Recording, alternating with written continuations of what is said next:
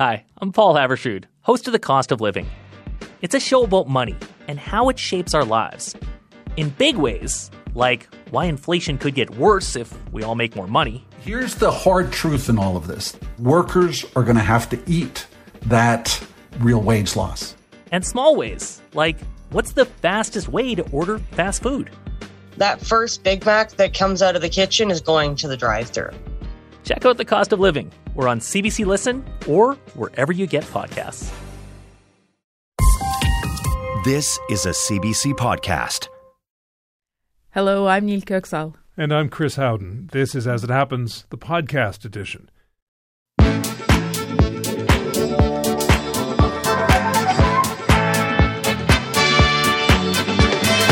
Tonight, Support Network U.S. President Joe Biden is in Israel to show that he backs the country in its fight against Hamas. But our guest says what will happen after this war is not at all clear.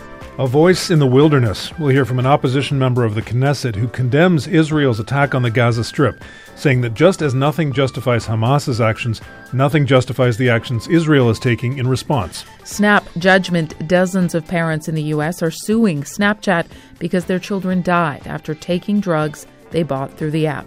One father tells us about losing his son and alleges the platform is a, quote, open-air drug market.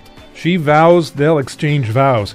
India's highest court rules against legalizing same-sex marriage, but one of the petitioners in the case says she sees progress despite the loss, and the fight's not over yet. Grasping at straw, ongoing work in London has triggered an unusual old bylaw which requires workers to dangle a bale of hay off the Millennium Bridge. Sounds normal. And a Roo awakening. When Mick Maloney's dog was attacked by a 7-foot-tall kangaroo, the Australian man took matters into his own hands, and the kangaroo as well. As it happens, the Wednesday edition, radio that never messes with a bouncer.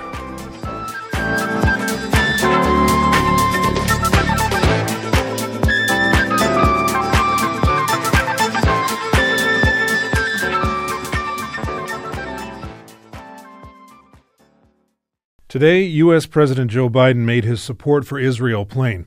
In a speech from Tel Aviv, he condemned the October 7th attack by Hamas and noted that it was the most deadly day for the Jewish people since the Holocaust. The world watched then, it knew, and the world did nothing. We will not stand by and do nothing again. Not today, not tomorrow, not ever.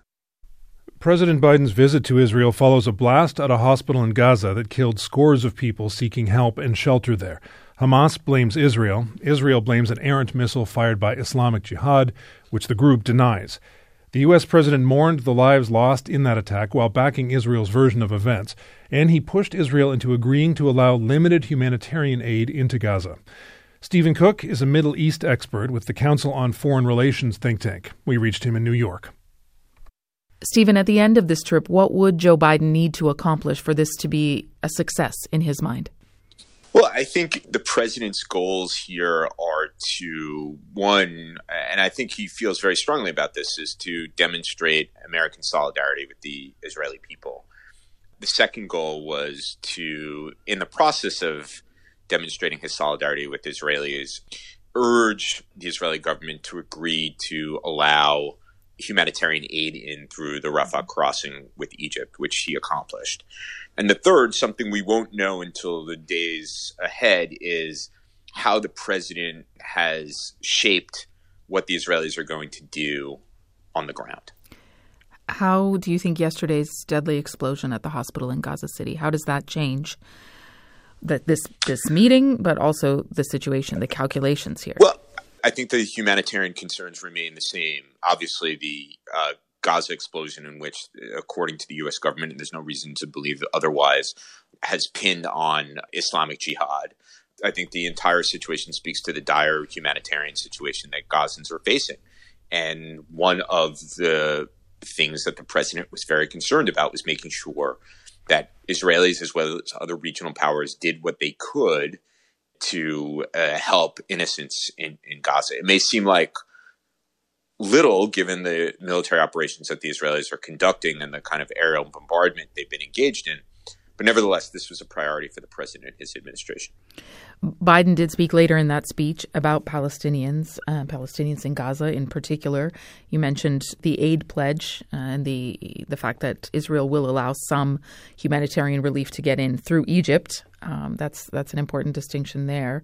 But how do you think that might affect how Palestinians and their supporters, who are very critical of the U.S. stance and what Biden has said so far, even calling him too pro-Israel, how do you think that will affect things, if at all? I don't think they'll affect things at all. I think that anything that the president says about Islamic Jihad's responsibility for what happened at Ahli Hospital, people will not believe. And I think that the president has positioned himself as pro-Israel.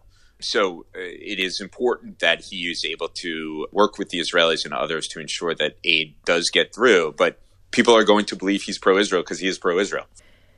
Islamic Jihad, as you know, continues to deny any involvement. The Israeli government, the IDF, says the same thing to those who accuse them of doing it. Do you think we will ever get clarity on this issue? I think that if the president of the United States says that he has information that it was Islamic Jihad, I think we should believe the president of the United States rather than Islamic Jihad. In terms of the concerns that many people have about the potential for a wider conflict here, you wrote, quote, "Gaza is a trap. This will surely set back normalization in the region and much else. Victory to the Iranians." Can you explain? Well, just the fact that if the Israelis do go into the Gaza Strip in ways that some expect that they will, with a fairly significant ground invasion, that there is a good chance that they will get caught there. This is not an easy place for militaries to operate, as the Israelis already know. And getting caught in a grinding urban conflict that pins the Israelis down and weakens them is something that rebounds to the benefit of both Hamas as well as one of its patrons, the Iranian government. What message do you think, as that ground invasion, the potential for that still looms, what message do you think President Biden may have had for Benjamin Netanyahu as they sat down to talk? I think that his message was that the Israelis need to be careful about what they're getting themselves into, that in the days following the terrorist attacks on Israelis, that the Israeli war cabinet had vowed to destroy Hamas, and that portends a very significant, long military operation in the Gaza Strip with very uncertain outcomes. And there's no real candidate that would step in a power vacuum left by destroying Hamas. And so what would the Israelis do with the Gaza Strip? And the president had kind of nodded at this in his 60 Minutes interview, in which he talked about his opposition to what would essentially be a reoccupation of the Gaza Strip. Do you think there's any chance that Israeli forces may not go in on that ground invasion at this point? Well, I think it's fairly clear that they will not be able to achieve the goals that they've set for themselves without a ground invasion. Hamas fighters, Hamas leaders are deep underground. Much of the aid that has gone into the Gaza Strip has been diverted by Hamas to build bunkers and tunnels under the Gaza Strip. And they're so deep that even bunker-busting munitions have not reached all of it. So I think it's certainly the case that there will be, at least for some period of time, significant numbers of ground forces in the Gaza Strip. And that's where the danger really is for the Israelis, is that they don't get caught in long-term urban warfare. I think the U.S. military has an unhappy experience with this in Iraq, and it no doubt is being communicated to the Israelis about what to avoid as they embark on this mission.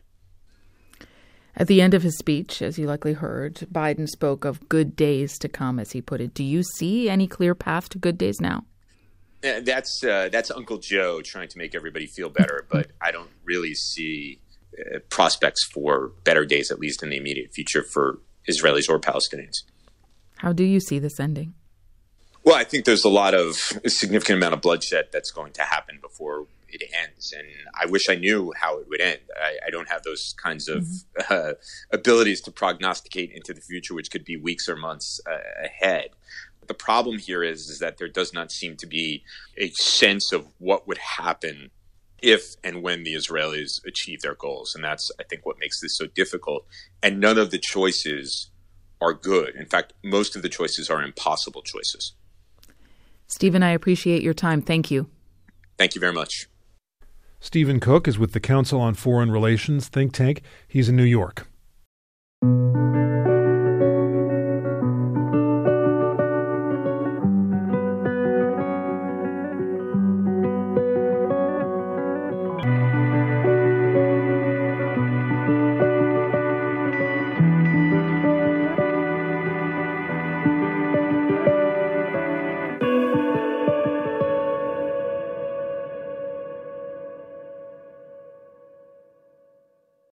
Snapchat markets itself as a tool for helping users live in the moment. But dozens of parents in the U.S. have launched a lawsuit against Snapchat saying their kids died after taking drugs they bought through the app. Today, many of those parents were at a California court for a hearing into the case, which claims the social media platform's features make it easy for drug dealers to target minors and young adults. Sam Chapman is one of the plaintiffs. His 16-year-old son, Sammy, died in 2021 after buying fentanyl through Snapchat. We reached Mr. Chapman in Los Angeles. Sam, what's the message you and the other parents wanted to send in court today? Snapchat is an accomplice to murder, and we want them held accountable, and we want them to protect our children from the dangerous content that's on their platform. The dangerous content that you're alleging Snapchat has on its platform is access to drugs. But to dig into the specifics of the lawsuit, it calls Snapchat, quote, an open-air drug market and alleges that drug sales on this platform were, quote, the foreseeable result of the designs, structures, and policies Snap chose to implement to increase its revenues, end quote. What evidence do you have to back that up? So Snap has a number of features which are very dangerous. They start off counting the number of snaps that you do in an effort to addict the children. And then once the children are addicted to the platform, they are subject to a free flow of dangerous information. All you have to do is go type in the plug emoji on Snap, and you will get drug dealers offering you their wares. And what makes this so dangerous is that we're in the era of fentanyl poisoning, and we have 300 people a day dying from fentanyl poisoning, and Snapchat is one of the main marketplaces for it, and it's got children all over the platform. And our family suffered the loss of our beautiful 16-year-old boy as a result. I'm so sorry for your loss. It must be hard to keep telling this story, but I know you want to get your message out there. What can you tell us about what happened to Sammy? So we were at home on Super Bowl Sunday during the pandemic. The one benefit we thought of this horrible lockdown scenario was that our kids were safe in our home, in their room. I brought him his lunch, told him I love him. He said, I love you too, Dad.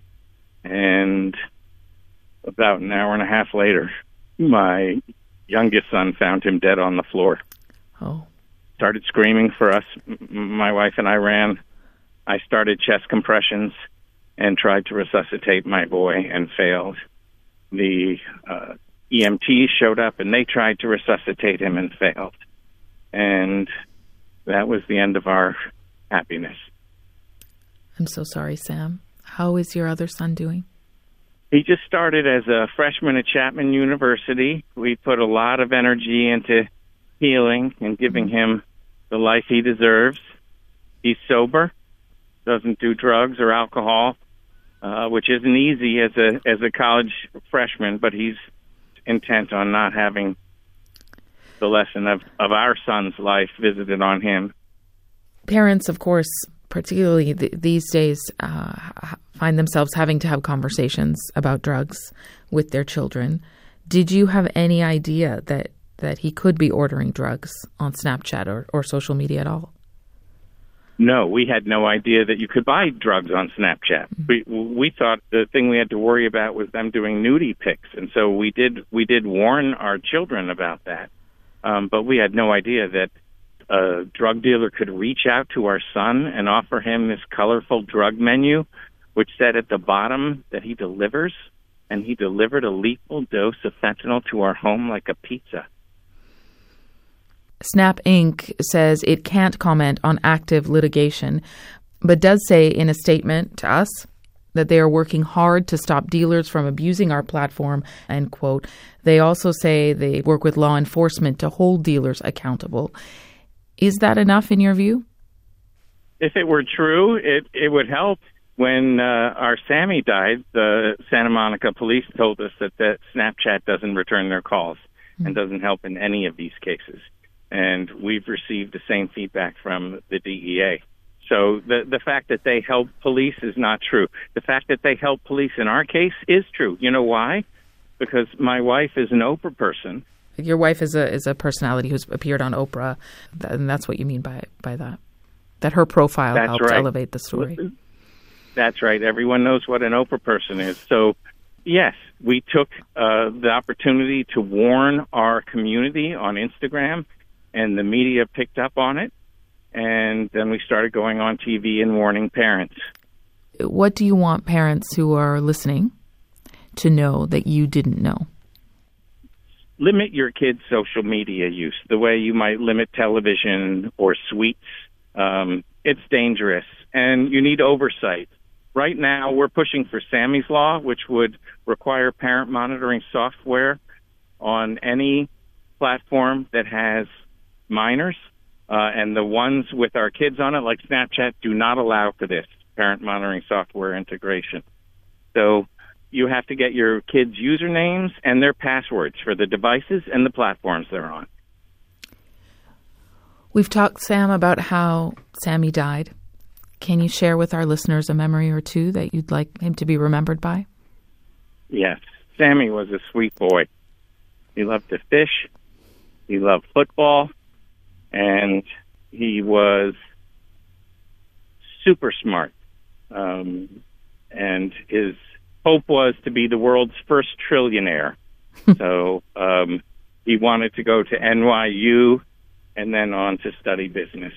And none of those dreams are coming true. The one benefit that from all of this is that he didn't feel any pain. He just faded away from the fentanyl, and we're the ones who suffer.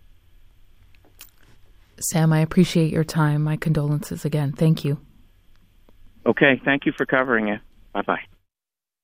Sam Chapman's 16-year-old son Sammy died after taking drugs he bought through Snapchat. Mr. Chapman is a plaintiff in a lawsuit against Snap, Inc., the parent company of Snapchat. We reached Mr. Chapman in Los Angeles. In a statement, a spokesperson from Snap said, quote, "It is devastating that the national fentanyl epidemic has taken the lives of so many people, and we have great empathy for families who've suffered unimaginable losses," unquote. They also told us the app cooperates with law enforcement investigations, including by preserving and disclosing data in response to valid legal requests. And in emergency situations in which there's an imminent threat to life, Snapchat's 24/7 team usually responds within 30 minutes.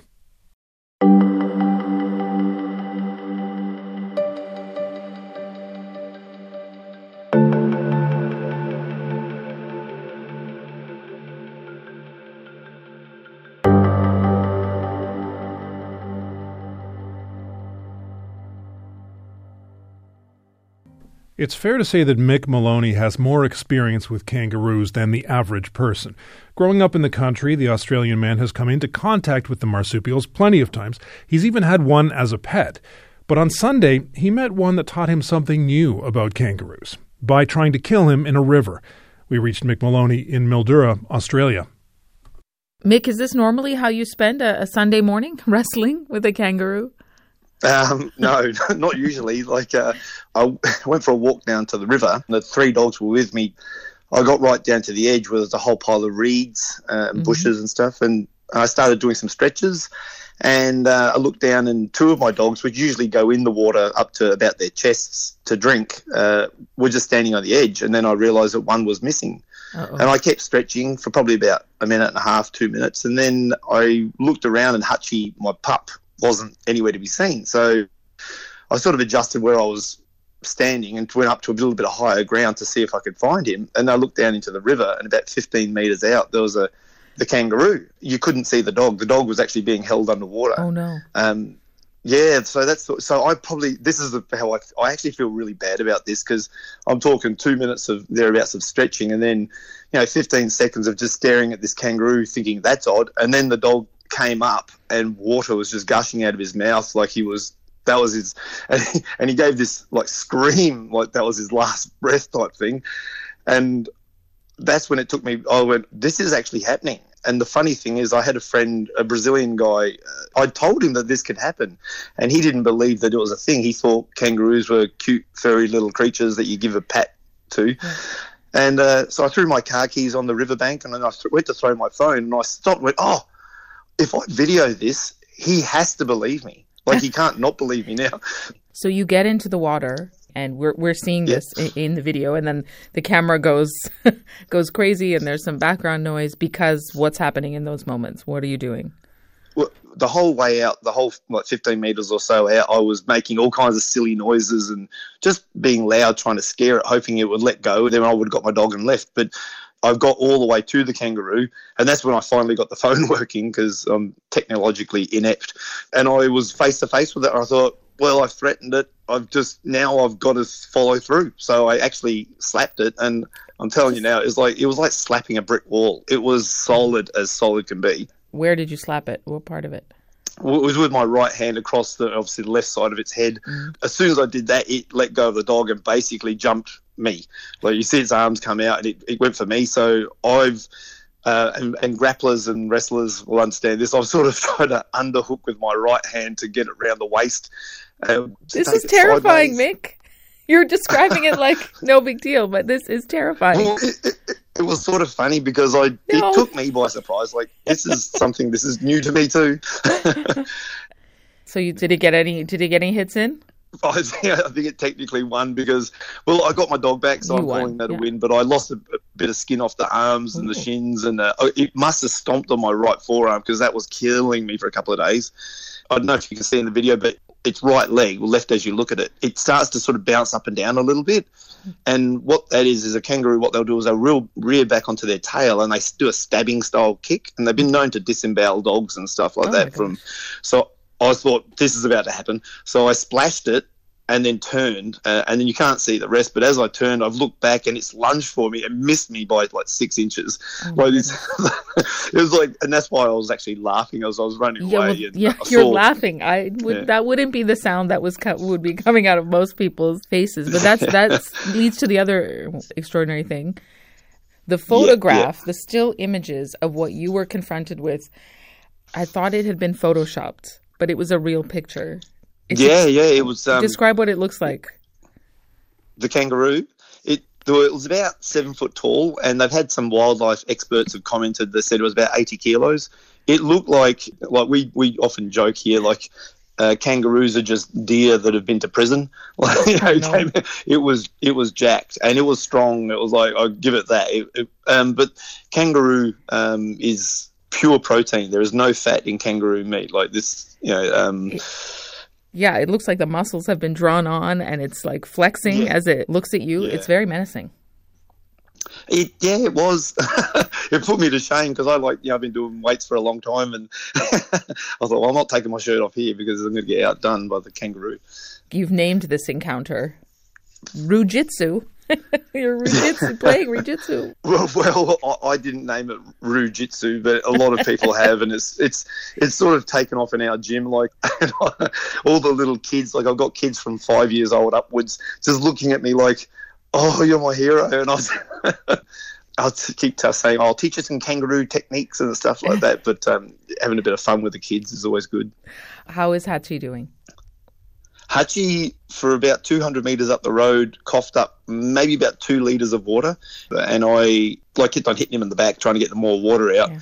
Really struggled. But now he's dotes on, this dog has doted on me like nothing else. And now he dotes on me like he sees me and he gets very excited. He knows that you saved him. And what happened to the kangaroo?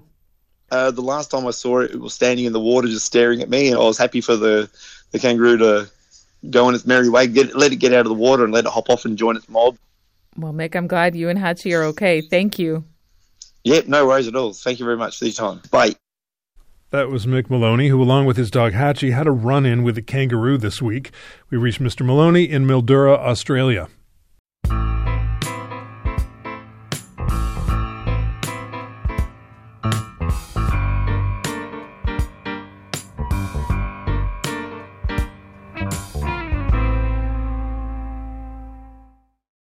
Israel's assault on Gaza follows a time of massive political upheaval for the country.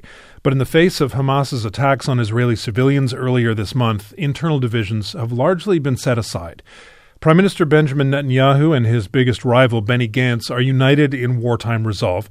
An emergency unity government includes a number of one-time opponents who are now aligned, and U.S. President Joe Biden was in Israel to meet with them. It's a consensus that makes Knesset member Ofer Kassif that much more of an outlier. Mr. Kassif is an Israeli Jewish member of the opposition Hadash Ta'al coalition.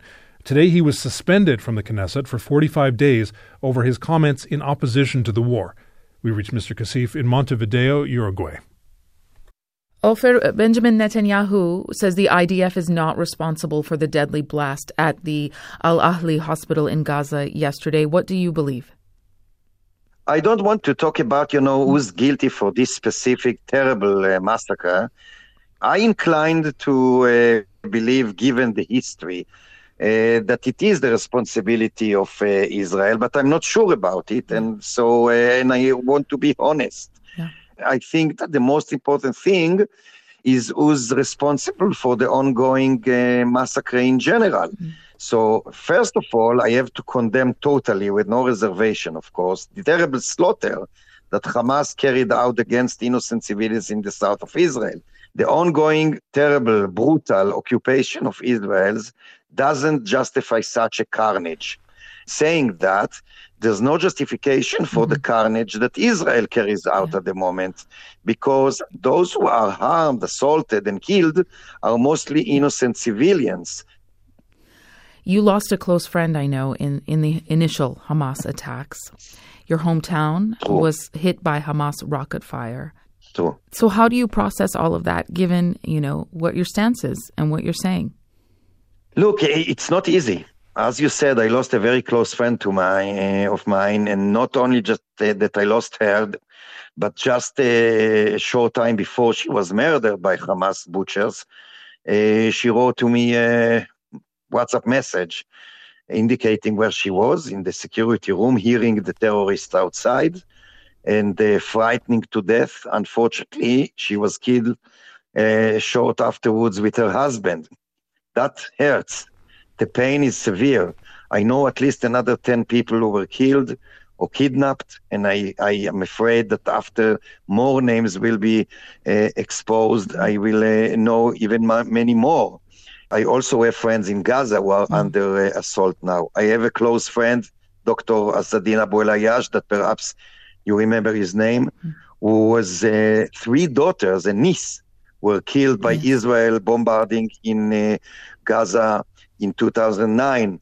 I talked to him 2 days ago, and apparently he lost another 25 people of his family in the last assault on Gaza. This is unbearable. But I cannot allow myself to act upon rage. Definitely not upon revenge. I try to keep my rationality. And speaking rationally, the only way to stop the carnage on both sides is a peaceful political solution. There is no military solution. But what does a peaceful solution look like when we're talking about attacks like these, the horrors that you've described? You and so many others have lost loved ones, and we know there are still hostages being held. So what realistically should Israel do? First and foremost, the war should be ended, because vast majority of people who pay the price, Israelis and Palestinians, are innocent civilians that only want to live, including babies and small children. Israelis and Palestinians, they should live in security and peace. War doesn't deliver that. It will only deliver more revenge, more violence. That circle should be ended. It won't deliver security. And I believe that even the Israeli government knows that, but it is too busy in revenge. As you know, the Canadian government and several other governments around the world have designated Hamas as a terrorist organization. So is peace even possible while Hamas is in power in Gaza? So Hamas consists of 2 basic groups. The ideological hardcore, which is not that big, and nothing will change its mind and its ideology which I despise and loathe. But the vast majority of the Hamas supporters, including their activists, are driven by the circumstances because they have no hope, no future, and under such dire circumstances, too many people are driven to crazy things. If they had hope, if they knew that the occupation is about to be over, if they knew that an independent state is just around the corner, they would have not supported Hamas, let alone done such crimes. Do you think that solution, the kind of hope that you're describing, is really possible? History shows that it's not a theory. It's not, an abstract, hypothetical theory. When the Oslo Accords were agreed upon by the PLO, the Palestinian Liberation Organization, and the government in Israel, that was the point where Hamas was at its weakest. Because once people had hope and believed that the occupation is going to be over, they didn't want Hamas. They didn't support Hamas. You can see it many clashes, confrontations, and conflicts, national and other ones in the world, and you can see that every time that hope was losing, more crazy came into the scene. And I put a lot of responsibility to the carnage that goes on, and including the one that occurred in the south of Israel, a lot of responsibility on the international community, and especially on the United States, that instead of ending the occupation, pursuing a peaceful solution, it's been doing the opposite. It arms Israel and only ignites more fire. And I beg everyone to stop it because common people are dead. Do you feel, given, the consensus, the emergency war cabinet Netanyahu has created, everything else you've outlined, the history here, do you feel lonely in the Knesset in your views? Do you feel that you can actually affect change and make change given the situation right now?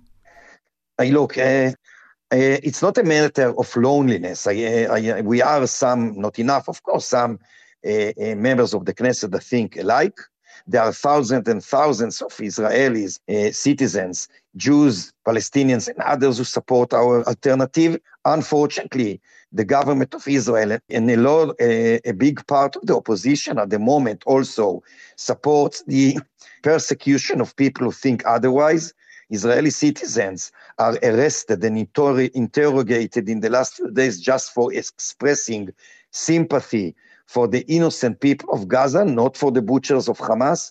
I personally faced today the ethical committee of the Knesset and was suspended for 45 days because of the words I expressed against deeds of the Israeli government. And I will not shut up in the face of what my country is doing, not because I'm against my country, exactly the opposite, because this is for the best of my country too. I want my co-patriots. I want my country to live in peace and security. That cannot happen with occupation and violence, neither from the Israeli side nor from the Palestinian side. Ofer, I appreciate your time. Thank you. Thank you so much. Bye-bye. Bye-bye.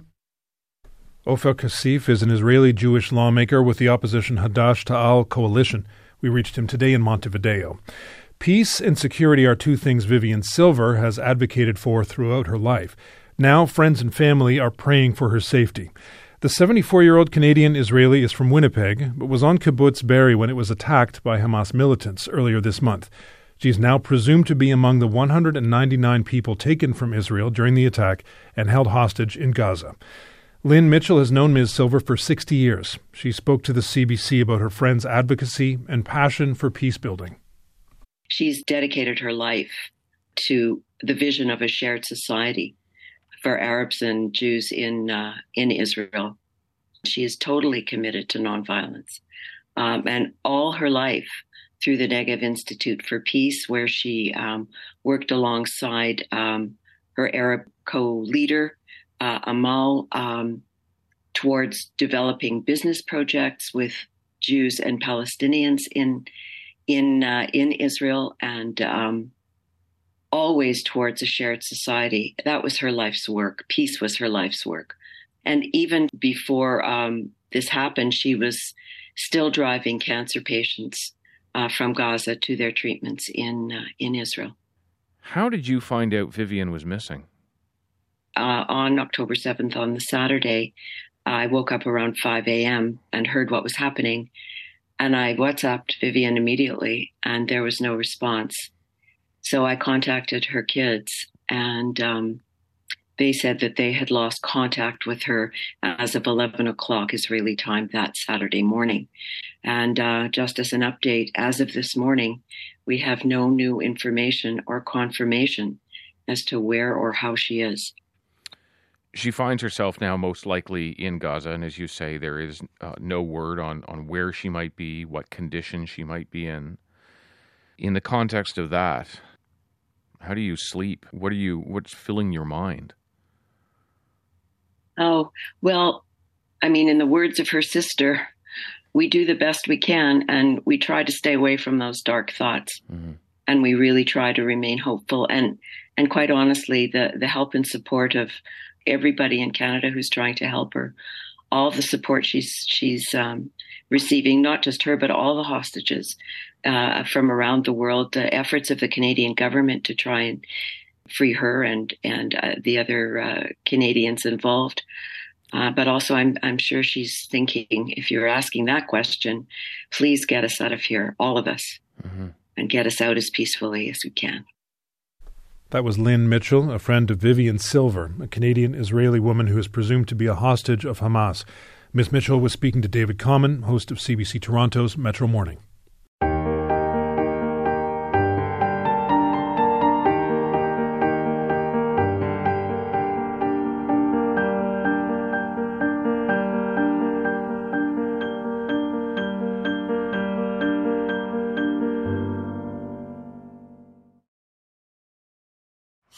Hi, I'm Asha Tomlinson. And I'm David Common. And we're hosts of CBC Marketplace. We're award-winning investigative journalists that want to help you avoid clever scams, unsafe products, and sketchy services. Our TV show has been Canada's top investigative consumer watchdog for more than 50 years. But this is our first podcast. CBC Marketplace podcast is available now on the CBC Listen app or wherever you get your podcasts. Yesterday, India's Supreme Court made a ruling that dashed the hopes of some members of the country's LGBTQ community, a ruling against the legalization of same-sex marriage. It came as a great disappointment to a lot of activists, but not everyone is altogether disappointed. According to one advocate, the road to equality is a long one. Maya Sharma is an LGBTQ activist and writer and was one of 21 petitioners in the Supreme Court case. We reached her in Baroda, Gujarat. Maya, you've said this ruling is not a total loss. Why do you feel that way? Well, because some of the recommendations as suggested by the Chief Justice, who was one of the judges, sort of insisted that certain norms be followed by the state governments, the union government, and the central government. Since it comes right from the Supreme Court, it's meaningful. So it sounds like you say this is going to send a strong message in some ways across the country, but for those who it was very important to have a different ruling from the Supreme Court on same-sex marriages, to hear that it was going to be legalized across the country. What do you say to them? Because this is a crushing disappointment to those who wanted that specific part of the ruling to come down. Yeah, it is disappointing for those who looked at marriage as one way of getting a lot of rights, but there's always a tomorrow, and I think we will go on having to move forward. Mm-hmm. So some misfortunes always foretell fortunes, better times. You speak like someone who has been in this fight for a long time and knows that the victories that you have won have been hard fought, no doubt. Oh yes, I cannot imagine, I'm an older woman, 70 plus, and I cannot imagine that we could actually go to the court and talk of marriage and equality and, have the police protect us. So it's incredible that we have come to such a state of affairs that now we are together, so many of us on the streets. The other measures that did pass Just take us through some of those and what they will mean and what kind of difference these laws will make for Indians in the LGBTQ plus community. For example, one of the things that he said that the natal families will not be able to intervene when the couples decide to live together. And that is a big thing for us, because families, especially natal families, are considered absolutely safe haven for women and for queer people. And that is not the lived experience of most queer people like us. So that's a big jump. And the other thing is that the fact that there was a ruling in Madras High Court about conversion therapy will not be acceptable and not allowed or banned. Do you think that local authorities and in more remote regions will actually follow these new laws? Well, I think it takes a lot of time for these things to reach. For now, for us as activists, it is our work perhaps to also create awareness. But fortunately, even the Supreme Court has ordered that the public at large, including the police, will be sensitized. We always live in hope. So let's hope that this will make a big difference. Many advocates, though, are not feeling as you do. We talked about their deep disappointment, but they think it's taken too long. They don't want to wait any longer. So what do you say to young families in particular who wanted to hear different things from the Supreme Court? They wanted same-sex to be legalized, same-sex marriage to be legalized. Yeah. Ultimately, when you conceive of marriage, it comes with the baggage of great inequality and very distinct roles. And it helps us plan better to conceive of better ways of partnerships, of equality. The institution of marriage is something you don't subscribe to. No, I feel it's very unequal. And we are socialized to behave in a particular way when you get into, a box like a marriage. It's already patterned on certain but that would require behavior patterns. That would require such a huge shift. I mean, internationally, certainly, but also in India, where marriage is quite important culturally. Yeah, of course it is important culturally, but then India is such a pluralistic country. There are many kinds of families. Mm-hmm. We have matriarchal systems also. There are single women. And anyway, people are living in partnerships. And in some senses, they have recognized trans women and trans, cis women living together. It sort of is based on the pattern of heterosexual norms. Mm-hmm. And that is acceptable. So while acknowledging the disappointment, even I am disappointed. But then that we have come such a long way, perhaps there's still a brighter day tomorrow to look forward to. Are you tired of fighting, Maya? No, not at all. I mean, now we have a whole community. So there's still reason enough to go on. I just wonder how does this ruling stack up when you look back at all the milestones throughout your long career and your long fight? How does this decision fit into that timeline? As we go along, there's many things that can be altered and improved. So this is the way it is. I think we cannot, at least at the age that I am, I recognize that the entire system cannot be changed.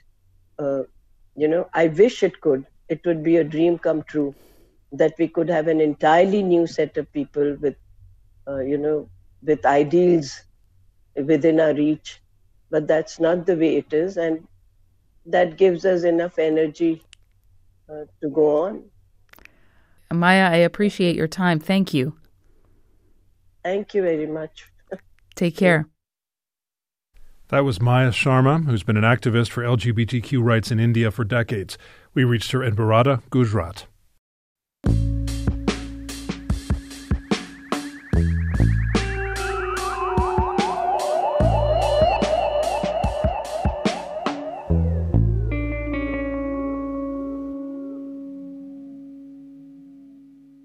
At Church Point in Digby County, Nova Scotia, stands the largest wooden church in North America, and it is in dire need of repair. The former Église Sainte-Marie is in such rough shape that just months ago it looked like it would have to be demolished. But then the Acadian community got some good news. An anonymous donor had offered $10 million to restore it to its former glory. Seemed like divine intervention. But any hopes that were raised were quickly dashed when that donor ghosted on the project, cutting off contact with those involved. Pierre Como is the president of Société Édifice Sainte-Marie de la Pointe. We reached him in Meteghan, Nova Scotia. Pierre, if we can go all the way back to the beginning, back in April, you get word that an anonymous donor is ready to make a pretty big donation. Did you think this is it? This is what we've been hoping for? Well, most certainly that anonymous donor was expressing that he would put in all the money needed for repairs and maintenance to the structure, which at that time was estimated at around $10 million. If I can quote a religious term, we thought our prayers had been answered. Yeah. So was relief the feeling you were feeling in that moment? Relief and joy. Yeah. What it meant was that the building would be repaired and preserved for the time to come. So you said he, so that lets us know that it was a man, this donor, but they do wish to remain anonymous. But do you know, can you give us any more detail about who this person is or why they wanted to initially offer this much money and this help? The person is from Ontario. We understand, although we don't know any details, that he may have done similar offers and projects in the past. Did at any point when you heard, $10 million, they were willing to offer that much money, did you think it was a prank? Well, I'm the president of the society that was tried to save the structure, and the archdiocese were the ones negotiating with the person. It's my understanding that the negotiations reached the stage of preparing and discussing draft memoranda of understanding for the funding of the project. So I understand also that they had checked out the donor, and it was, in their opinion, a serious offer. So what do you think happened? Why did this donor and all that money disappear?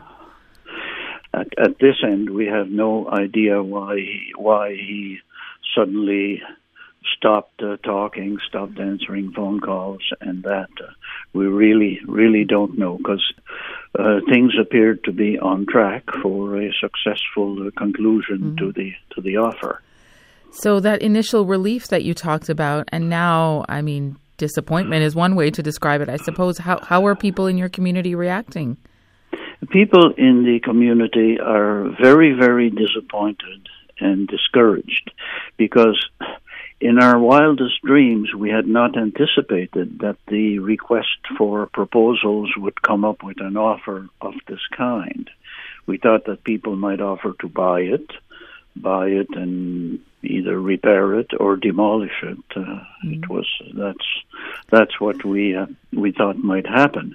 The fact that there was an offer to repair it was brought great joy. The Archbishop came in the area after the offers, and he held 3 public meetings at the local churches, and they were very well attended, and the vast majority of the people at those meetings were in favor of accepting the offer and moving forward. For people who haven't had a chance to see this building, just paint a picture for our listeners of Église Sainte-Marie. It's a wooden building with wooden shingles, wood roof. It's most definitely the largest wooden church in North America, and possibly in the world. Although there's one in Finland that gives it a good run for the money. I think it depends how you measure them. So the fact this church was built a little over 100 years ago by our forefathers over a 2-year period. So it's been through some things. Oh yes, it's got history. It's one thing to see photographs, Pierre, of the structure, but how do you feel when you step inside the doors? Oh, the grandeur and the ornate finishings inside are very very impressive. It's a source of pride to the Acadian community in this end of the province, which is a minority in the province of Nova Scotia. But we're attached to it because of its history, how it was built, and how majestic it looks. If you could speak to that initial person, though, who offered that $10 million and then disappeared, what would you want them to know? I'd want them to know what they did to our emotions and the joy we had, and now the disappointment and the fact that the building faces an extremely uncertain future.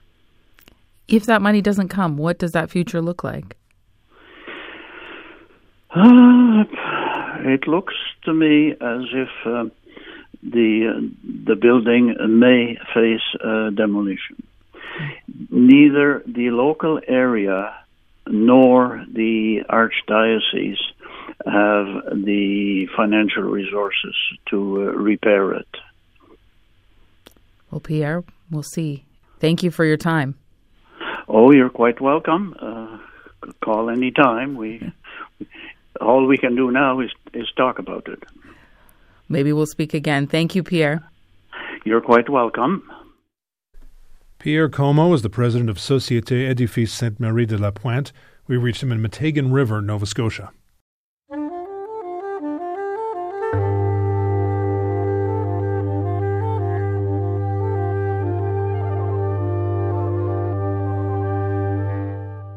For nearly 150 years, Shadrach Minkin's tombstone looked pretty much like all the others in Montreal's Mount Royal Cemetery, but his story was singular.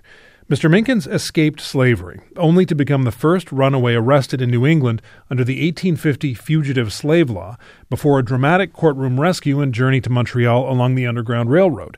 Yesterday, a new plaque telling his story was unveiled. Historian and hip-hop artist Ali Njai made a podcast about Mr. Minkin's life for Radio-Canada called Resistance. He also commissioned the plaque. You may know him by his stage name Webster. We reached him in Quebec City. Ali, what will visitors see now when they come to the cemetery if I were to walk there at the site of Shadrach Minkin's grave? Yeah, you would get to his grave and see a plaque in front of the tombstone that tells the story of Shadrach Minkins. It's a commemorative plaque, so as people might understand what was going on with this man and his incredible life. And we're going to get into that incredible life. I don't know how you fit it all on a commemorative plaque, but we'll try to get it all in this conversation. But if we go back a bit, how did you first learn about Shadrach Minkins? Well, I learned about him through my conversations with historian Frank Mackey, who dug extensively into Black Montreal history.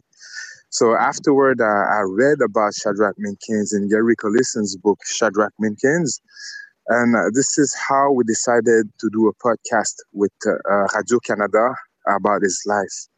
So with my father and producer, Marie-France Abastado, we went to Virginia and retraced the steps of Shadrach Minkins from Norfolk to Boston, through Cambridge, Concord, Vermont, to Montreal. Well, we'll go through that path. We'll follow along with you as well in just a moment. But when you first started learning about him and you go to the cemetery, to Mount Royal Cemetery, what did you see there before your plaque? I mean, what kind of marker was there? Well, there is a tombstone, but the writings have been weathered by time. So you cannot even make the name of Shadrach Minkins and his children that have been buried there. So we know it's there because of the records, but you cannot tell that it's there. So the plaque serves as a marker to be able to identify much easily his grave. So you and your father retrace his steps. You know that he's able to escape, to free himself and make his way to Boston. But then in 1850, as if what he'd experienced was not extraordinary enough, there are more extraordinary developments. What happened? Yeah, so Shadrach Minkins self-emancipated from slavery from Norfolk, moved to Boston. There, he was arrested under the Fugitive Slave Act. So he was brought to the courthouse to be sent back to slavery. But you have to understand that back then, African Bostonians they were a radical community. You know, lived in Beacon Hill and supported each other. You know, they had guns at the door because if people wanted to come and send them back to slavery, they will fight. So when they learned about Shadrach Minkins, who was arrested, they just stood, they rose, they stepped into the courthouse, and they mobbed the courthouse. They took Shadrach Minkins and sent him on his way to Montreal through the Underground Railroad. They freed him. So they pulled him out of the courthouse and made sure he could remain free. Yeah, exactly. That was what they call the slave rescue, you know. And this is so important because we talk about self-emancipation, we talk about people who took back their own agency, but we talk about the community who decided to stand against slavery, no matter what would have been the cost. So they went against the law, and they went in for justice and for community, you know. And this is an example of radicality that people need to understand and be inspired by. He makes his way to Montreal through the Underground Railroad. What kind of life did he build for himself there? Well, you know, in Canada, we always glorify our role to the Underground Railroad. You know, like the end of the Underground Railroad, and now enslaved people are free and everything's merry, you know. But the thing is, people, like, when they arrived here, they lived through systemic racism, you know.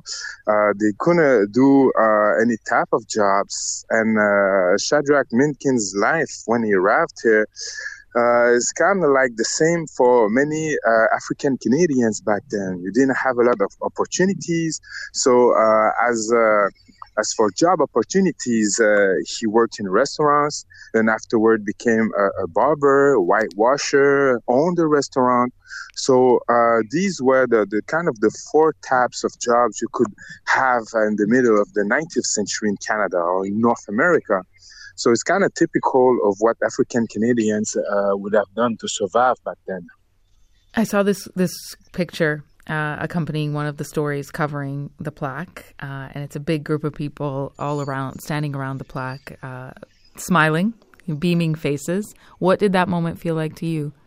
Well, you know, I was speaking to a friend just before you called, and I was saying how this picture is historic, because for people who don't know about Montreal life, these are all people who are so important for the struggle. You know, you have historians, you have activists, all people gathered around the grave of Shadrach Minkins, and it's so inspiring to see all those people who gathered for Shadrach Minkins, you know, to honor him and make sure that his legacy is still alive.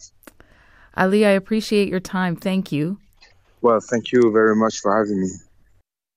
Ali Ndiaye is a historian and hip-hop artist known as Webster. We reached him in Quebec City.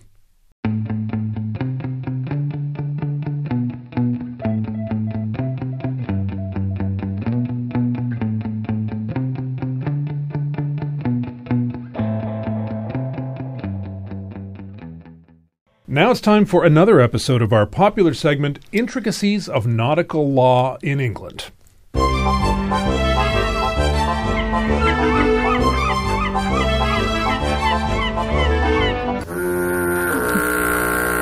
Okay, tonight we have a bit of a departure from the usual Intricacies of Nautical Law in England format that you're familiar with.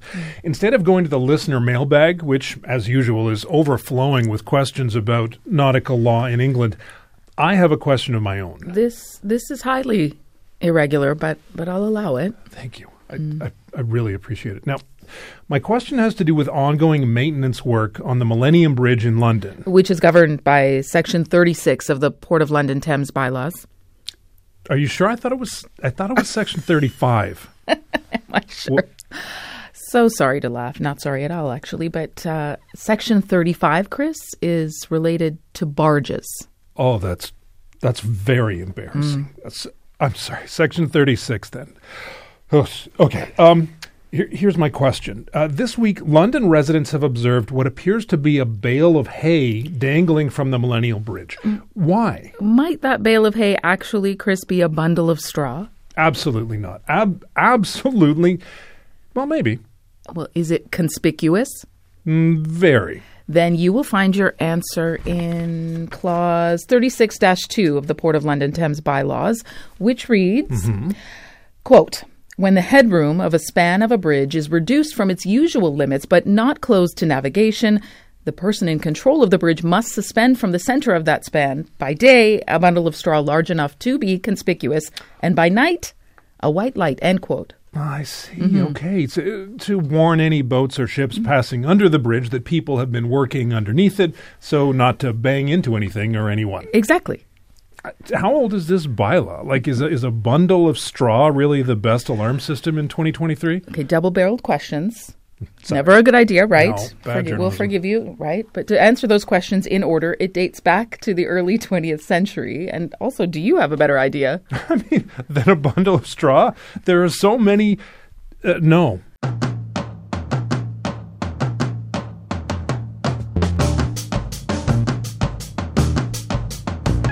You've been listening to the As It Happens podcast. Our show can be heard Monday to Friday on CBC Radio 1, Following the World at 6. You can also listen to the show online at cbc.ca/AIH or on the CBC Listen app or wherever you get your podcasts. Thanks for listening. I'm Neil Kirksall. And I'm Chris Howden.